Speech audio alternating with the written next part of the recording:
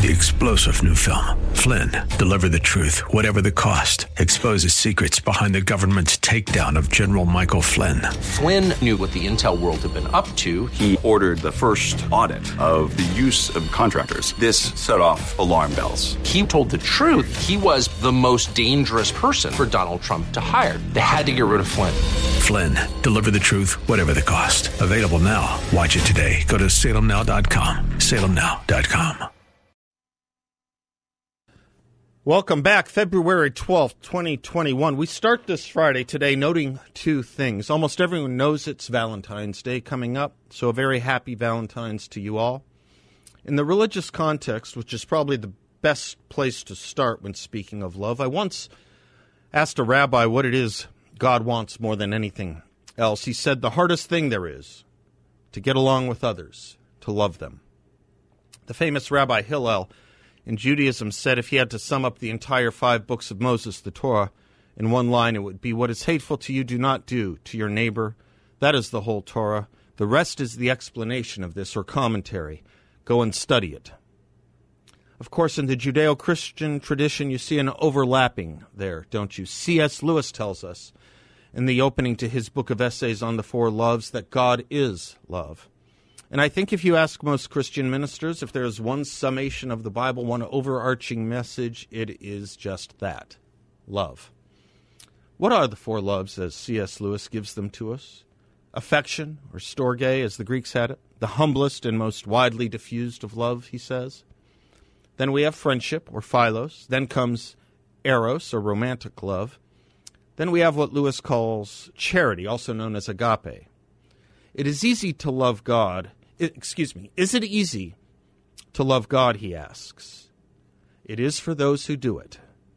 But for a moment, I should like to speak of a unification of several of these, which is not talked about enough, perhaps today, not in contexts like we have today, and that's love of country, perhaps a quintessence or a 5th love. Lewis does not easily categorize that kind of love, the love of country, which is why I think of it as the unification of loves. He does, however, write this, quote, those who would reject patriotism entirely do not seem to have considered what will certainly has already begun to step in its place. For a long time yet, or perhaps forever, nations will live in danger. Rulers must somehow nerve their subjects to defend them, or at least to prepare for their defense. Where the sentiment of patriotism has been destroyed, this can be done only by presenting every international conflict in a purely ethical light. If people will spend neither sweat nor blood for their country, they must be made to feel that they are spending them for justice or civilization or humanity. Close quote. America cures this problem by making our love of country, our patriotism, not only a love for our fellow man, all being created equal, and that phrase having been written in Philadelphia, the city, literally, of brotherly love, Philadelphia, but also, to use Lewis's construction, in service to justice, civilization, and humanity. And no country founded on natural rights as we were, that respects man as man and puts us all on an equal footing by putting us all on a footing of equality below God, can abandon justice, civilization, or humanity. Which is why so many of us think of our founding as the best regime. The wedding on all that was given to us from revelation and reason, what we speak of when we talk of the combination of Jerusalem and Athens. As Professor Thomas Pangel has rightly said, quote, the declaration by which Americans made themselves independent marked the birth of the first nation in history, grounded explicitly not on tradition or loyalty to tradition, but on an appeal to abstract, universal, and philosophical principles of political right. Close quote. Harry Jaffa, in his essay, The American Founding is the Best Regime, puts it this way. The preamble of the Constitution crowns its enumeration of the ends of the Constitution by declaring its purpose as to secure the blessings of liberty to ourselves and our posterity. No words of the Constitution reveal the intention of the Constitution more profoundly than these. The preamble is the statement of the Constitution's purpose, and this culminating purpose embraces and transcends those that have gone before. Alone among the ends of the Constitution, to secure liberty is called to secure a blessing. What is a blessing is what is good in the eyes of God. It is a good whose possession by the common understanding of mankind belongs properly only to those who deserve it. We remember that the final paragraph of the Declaration of Independence appeals to the supreme judge of the world for the rectitude of our intentions. It is by the authority of the good people of these colonies that independence is declared. It is because of this assurance of their rectitude that this good people and their representatives placed a firm reliance on the protection of divine providence. We commonly call blessed those whom enjoy in great measure wealth and health and freedom. And so it is that men pray for these things. Just so, no other foundation or founding so wonderfully provides these, which is why Abraham Lincoln, whose birthday it is today, could say this about patriotism or love of country, as he said it in his eulogy of Henry Clay. He said, "Mr. Clay's predominant sentiment from first to last was a deep devotion to the cause of human liberty, a strong sympathy with the oppressed everywhere, and an ardent wish for their elevation. With him, this was a primary and all-controlling passion. Subsidiary to this was the conduct of his whole life. He loved his country partly because it was his own country, but mostly because it was a free country. And he burned with a zeal for its advancement, prosperity, and glory, because he saw in such the advancement, prosperity, and glory of human liberty, human right, and human nature.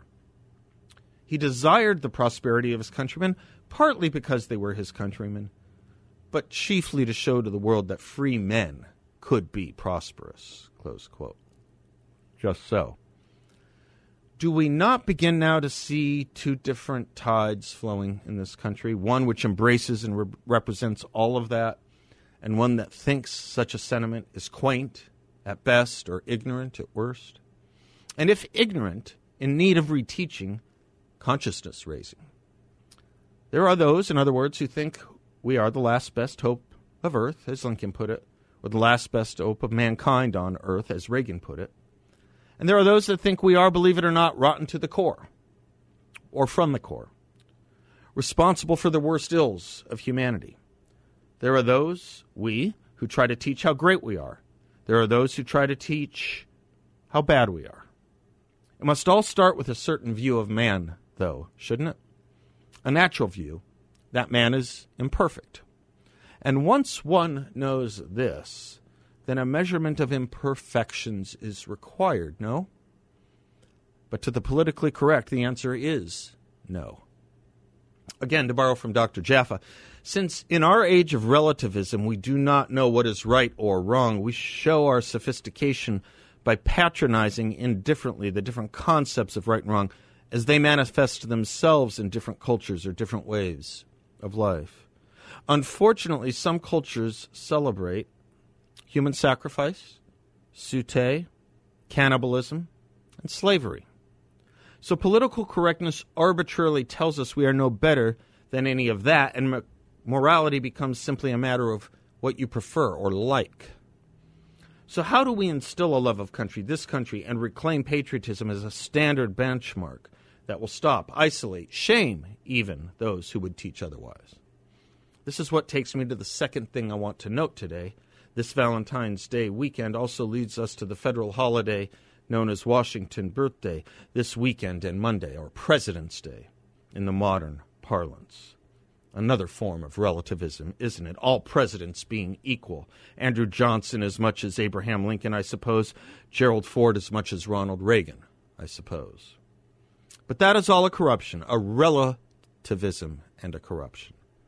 Not only of history, but of the very point of Washington's birthday in the first place. For by celebrating him, by studying him, one gets all the classic virtues that help instill a great love of this country. But of course we don't study him anymore, do we? And so we have so few characters in our history children can look up to or be taught to esteem, especially if we take down statues and monuments to them or destroy them or take their names off schools. It's a tactic, and it's a deliberate one. And thus we arrive at the very serious problem of an abandonment of affections from our own country, a downgrading, if not dismissal, of love of country, this country, starting in the schools, but emanating outward almost naturally in some odd adherence to a noble lie. I ask, how many of your children can tell you anything about George Washington? They may know he owned slaves, I suppose. Do they know he inherited them at the young age of 11 and that he freed them? Do they know in his will elderly enslaved people or those who were too sick to work were to be supported by his estate in perpetuity? They don't. Nor do they know his other virtues, which I'll speak about more later. But for today, heading into the Washington's birthday weekend, do something good about love, especially given it being commenced on a day dedicated to it. Do something good about love of country and patriotism. Read why Ronald Reagan wanted the study of American history to be his last message from the White House by reading it as his farewell address. Or read some Lincoln or read some Washington, especially what others said about him. After all, as David McCullough reminds us, you cannot teach any more than you can know what you do not love. I'm Seth Leibsohn. We'll be right back.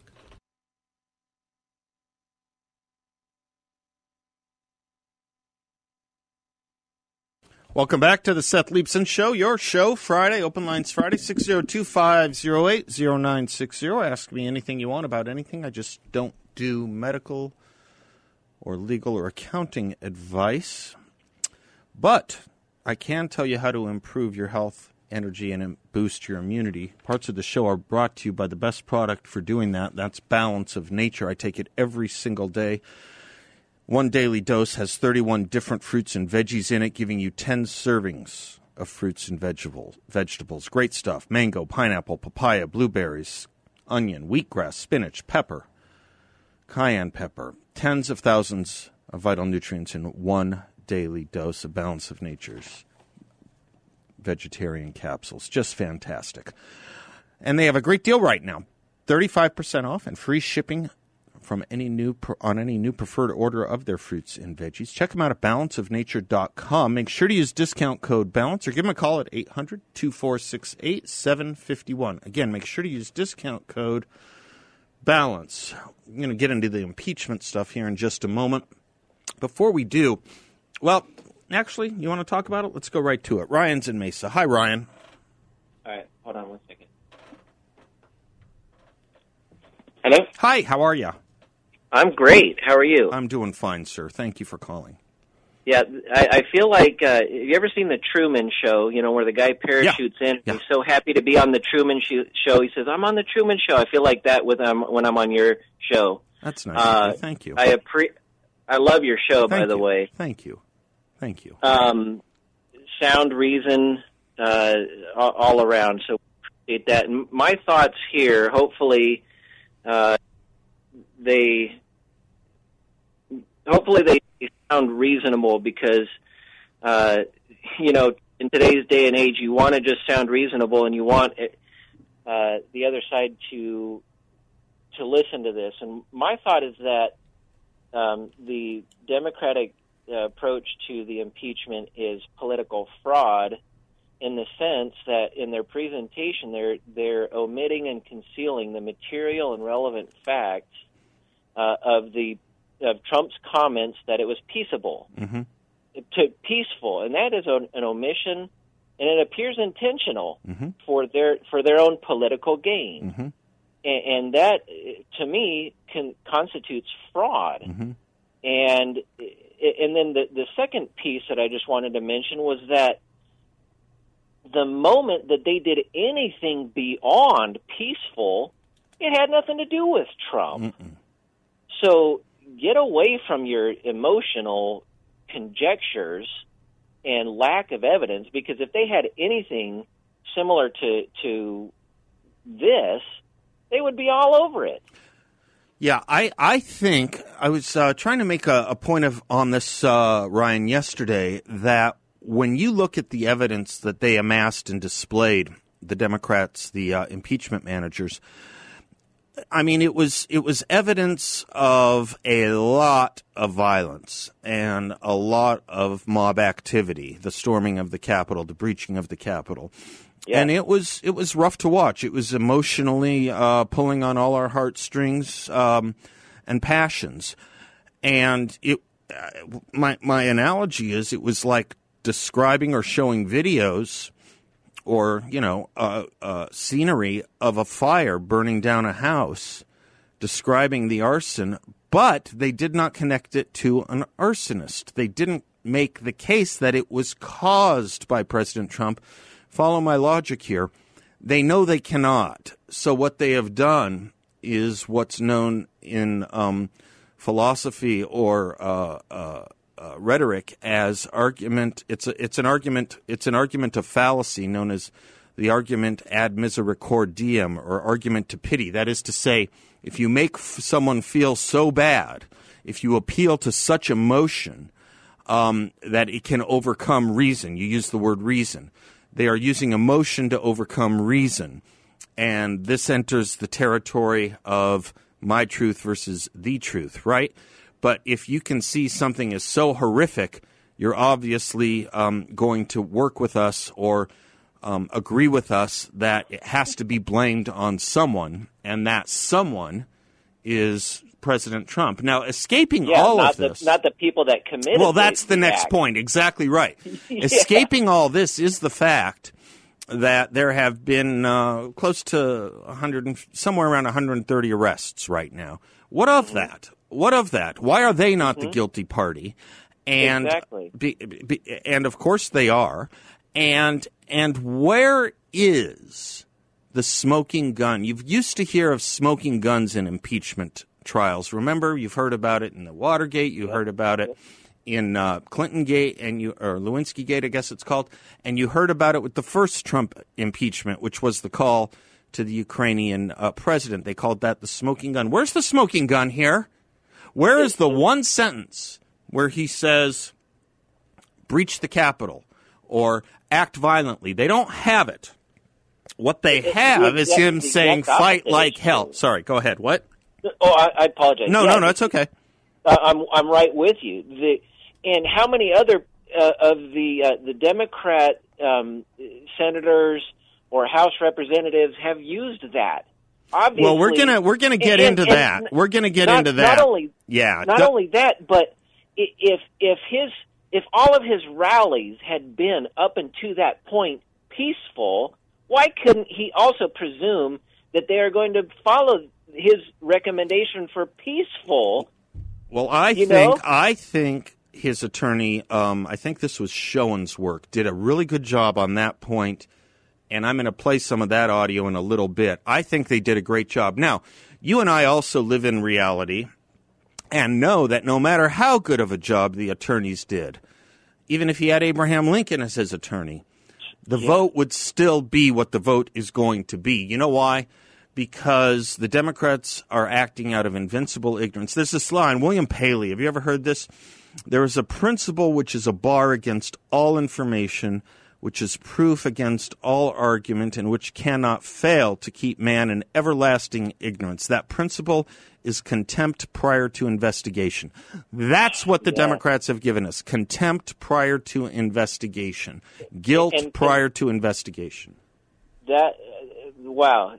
When you hear truth, it really, you know that it's true. Yep. And that right there, it sums it up, and it presents a scenario where anybody, if they can do that to Trump, they can do that to anybody and accuse us of anything they want to. And it feels almost like, I read a good book recently called A Night Divided, where, the Stasi is separating West and East Germany with a barbed wire fence, and it feels like it's chilling what's going on. And what we used to have is bring me the man and I'll show you the crime. Now we have, I'll show you the crime and we'll now find our man.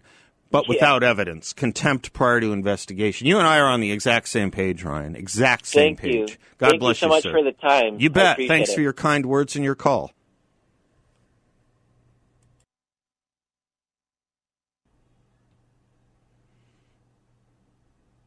That's from the San Quentin album, if I'm not mistaken. Open Lines Friday, 602-508-0960. Jeff's in Glendale. Hi, Jeff. Hey, Seth. How are you? I'm well, sir. How are you? I'm good, thanks. Thanks for taking my call. Of course. So I don't do a lot of, here's my thing. I don't do a lot of social media. I've kind of given up on it. But I do a little bit, And lately, what I've been seeing is a lot of liberals, a lot of Democrats. I try to have discussions with them, and it doesn't usually go well. And when I point out that the Democrats were the party of slavery and the party of Ku Klux Klan and whatnot, it seems like a lot of people, especially younger people, are kind of throwing at me this revisionist history kind of thing about the parties switching polarity in the 30s. And I usually get a quote given to me by William Jennings Bryan, and honestly, I can't remember what it was. But have you heard anything about this? Well, I have heard over the years that the Republicans became the party of the racists and that the Democrats became the party of integration. But I didn't know that they were putting it into the 1930s. I thought usually they cast it around the 1960s. What they probably are aiming at here in the 1930s is that Franklin Roosevelt did so much for the underclass and the poor in his New Deal that he was able to peel away from the Republicans their traditional support from African Americans. But as recently as 1960, Richard Nixon was getting over 30% of the black vote. What killed it, really, was Barry Goldwater's run in 64 because Barry Goldwater voted against the Civil Rights Act. Now, Barry Goldwater voted against the Civil Rights Act on libertarian grounds. Barry Goldwater was no racist. He was a founder of the NAACP, and he helped desegregate Sky Harbor Airport and the Air National Guard. He was as enlightened as anyone on race matters.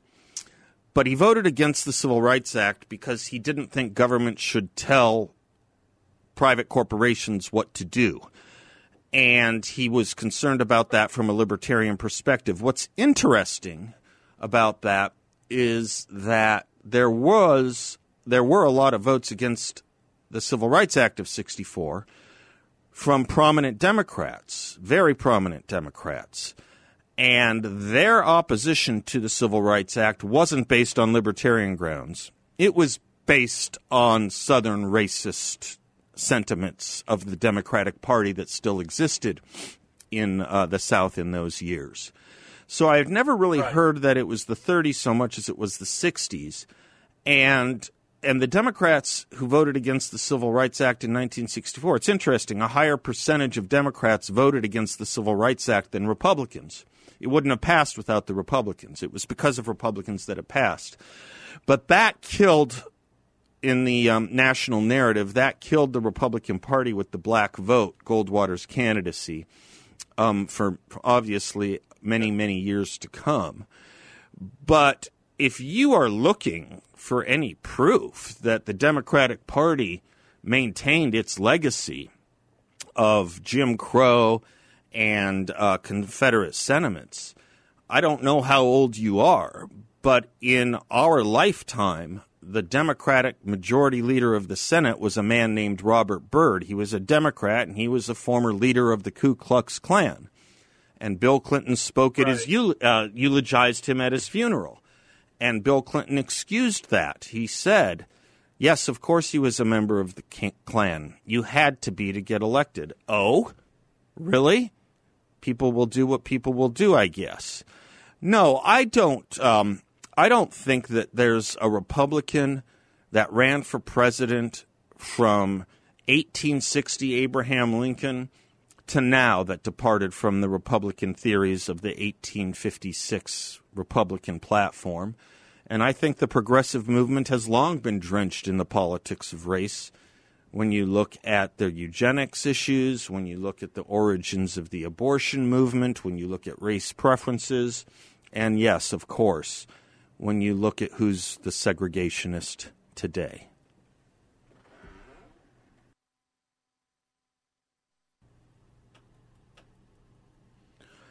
I love doing scholarship here, and Jeff, who called a few moments ago, was asking about this idea that the parties kind of switched when it came to racial politics. And there's a book on this, which is excellent, and I commend it to you, called Death of a Nation by Dinesh D'Souza, D''Souza. He wrote an entire book on that myth. And Prager University, my producer Bill tells me, thank you, Bill, had a short lecture on this from a great scholar named Carol Swain, who used to teach at Vanderbilt. And you asked, we'll give it to you. Here it is. Once upon a time, every student of history, and that meant pretty much everyone with a high school education, knew this. The Democratic Party was the party of slavery and Jim Crow, and the Republican Party was the party of emancipation and racial integration. Democrats were the Confederacy, and Republicans were the Union. Jim Crow Democrats were dominant in the South, and socially tolerant Republicans were dominant in the North. But then, in the 1960s and 70s, everything supposedly flipped. Suddenly, the Republicans became the racists, and the Democrats became the champions of civil rights. Fabricated by left-leaning academic elites and journalists, the story went like this. Republicans couldn't win a national election by appealing to the better nature of the country. They could only win by appealing to the worst. Attributed to Richard Nixon, the media's all-purpose bad guy, this came to be known as the Southern Strategy. It was very simple. Win elections by winning the South. And to win the South, appeal to racists. So the Republicans, the party of Lincoln, were to now be labeled the party of rednecks. But this story of the two parties switching identities is a myth. In fact, it's three myths wrapped into one false narrative. Let's take a brief look at each myth in turn. Myth number one, in order to be competitive in the South, Republicans started to pander to white racists in the 1960s.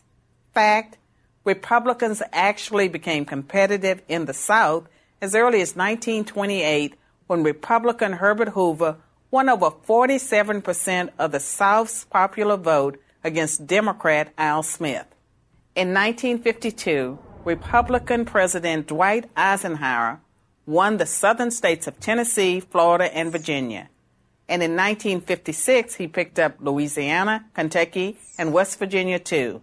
And that was after he supported the Supreme Court decision in Brown versus Board of Education that desegregated public schools, and after he sent the 101st Airborne to Little Rock Central High School to enforce integration. Myth number two, Southern Democrats, angry with the Civil Rights Act of 1964, switched parties. Fact, of the 21 Democratic senators who opposed the Civil Rights Act, just one became a Republican. The other 20 continued to be elected as Democrats or were replaced by other Democrats. On average, those 20 seats didn't go Republican for another 2.5 decades. Myth number three, since the implementation of the Southern Strategy, the Republicans have dominated the South. Fact, Richard Nixon, the man who is often credited with creating the Southern Strategy, lost the Deep South in 1968. In contrast, Democrat Jimmy Carter nearly swept the region in 1976, 12 years after the Civil Rights Act of 1964. And in 1992, over 28 years later, Democrat Bill Clinton won Georgia, Louisiana, Arkansas, Tennessee, Kentucky, and West Virginia. The truth is, Republicans didn't hold a majority of Southern congressional seats until 1994, 30 years after the Civil Rights Act. As Kevin Williamson of National Review writes, if Southern rednecks ditched the Democrats because of a civil rights law passed in 1964, it is strange that they waited until the late 1980s and early 1990s to do so. They say things move slower in the South, but not that slow. So what really happened? Why does the South now vote overwhelmingly Republican? Because the South itself has changed. Its values have changed. The racism that once defined it doesn't anymore. Its values today are conservative ones, pro-life, pro-gun, and pro-small government. And here's the proof. Southern whites are far more likely to vote for a black conservative like Senator Tim Scott of South Carolina than a white liberal. In short, history has moved on. Like other regions of the country, the South votes values, not skin color. The myth of the Southern strategy is just the Democrats' excuse for losing the South, and yet another way to smear Republicans with the label racist. Don't buy it.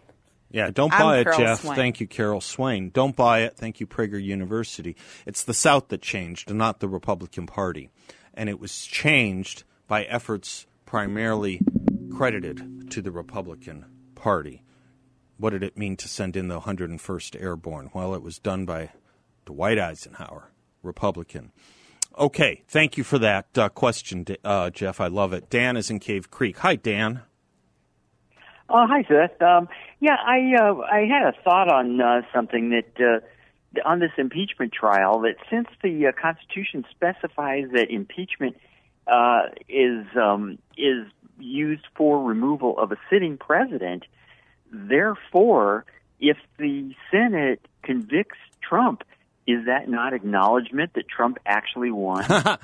Well, it is a funny thing that the bill of indictment against him, the bill of impeachment filed against him, does continually reference him as President Donald John Trump. It's what gives rise to the whole argument about how it's unconstitutional, because it's impossible. If the punishment of impeachment is twofold, removal of office and potentially barring the ability to run again for another office, you miss the first. You simply can't accomplish removal from office. So you've created basically a totem impeachment, a meaningless impeachment, a meaningless conviction, if you will. And that's exactly and precisely why the impeachment defense mounted their first argument based on the unconstitutionality of what they were engaging in. Is it a tacit admission? Probably not at the end of the day, as the Trump attorneys stated that Joe Biden was the elected president. But I do believe that it is a more than tacit violation of the First Amendment to engage in an impeachment over the legal use of free speech. And I'm going to get into some of those examples in just a few moments, if you'll bear with me. Also have a great scholar on Lincoln coming up, Professor Lucas Morell. He's going to tell us why he still matters on this, his 212th birthday.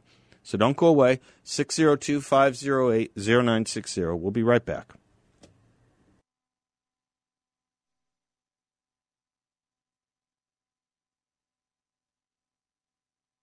Welcome back to the Seth Leibsohn Show. Rob, hi. Rob, how are you? Well, hi, Seth. I'm fine. How are you, sir? I'm well, sir. Okay, real quick, because we have an engagement later, but on this day in 1909, the NAACP was founded. Aha. And equally important, if not more important, on this day in 1973, the release of United States POWs began. And in 1999, on this day, Bill Clinton was acquitted on both articles of impeachment, if we care about those things. I wanted to mention... And on this day in 1809... Abe Lincoln was born. Yes, sir. Yes, sir, absolutely. Now, as a good Lutheran, I have to quote a Martin Luther quote because it's very applicable today. He said, and this is a translation from German, "I am much afraid that the universities will prove to be the gates of hell unless they diligently labor to explain the Holy Scriptures and engrave them upon the hearts of youth. I advise no one to place his child where the Scriptures do not reign paramount. Every institution where men are not unceasingly occupied with the Word of God must become corrupt." How interesting is that? Yeah, I mean, all of our early main and huge universities were founded really on Christian bases. I mean, Harvard's motto, "Truth," is an example of that, but they all were, right? And, of course, there were, a lot of universities were founded, of course, by Lutherans. Gettysburg College certainly was, I think. Pretty sure. That would be Valparaiso, a few others. They all were once upon a time, and they're pretty far from it. Oh, yeah, and that's so true. Don't send your kids anywhere to a school like that pretty now. Much, but mine are in their late 30s, so Good. That's not a problem. Anyway, what I really called for, and I mentioned to Bill, was I had an epiphany earlier this morning, and we're in the middle of Black History Month, and I thought about it for a moment, and I thought, what this country really needs is an American History Month. And what I did was I sent a letter to Debbie Lesko, who happened to be, by the way, born and raised in Sheboygan, Wisconsin. Now, there's an interesting parallel since I was born and raised in Kenosha, Wisconsin. And she's a great congresswoman from all indications from what I can tell. But I wanted to see if, we talk about unifying the country, what greater way to do that than to introduce, for her, a bill to make a certain month, whether it's July because it's 4th of July or, some other time, an American history. It's a great idea. It's a fantastic idea. I have you're welcome to call back if your catered affair ends or starts in time for you to call back. I'm going to run it by Professor Lucas Morell, who's going to join us in just a moment. He's one of the great Lincoln scholars. I'll run it by him on air, too, and get his take on it. I love it. July's the right month. You nailed it, Rob. Good call. Don't go away. We'll be right back.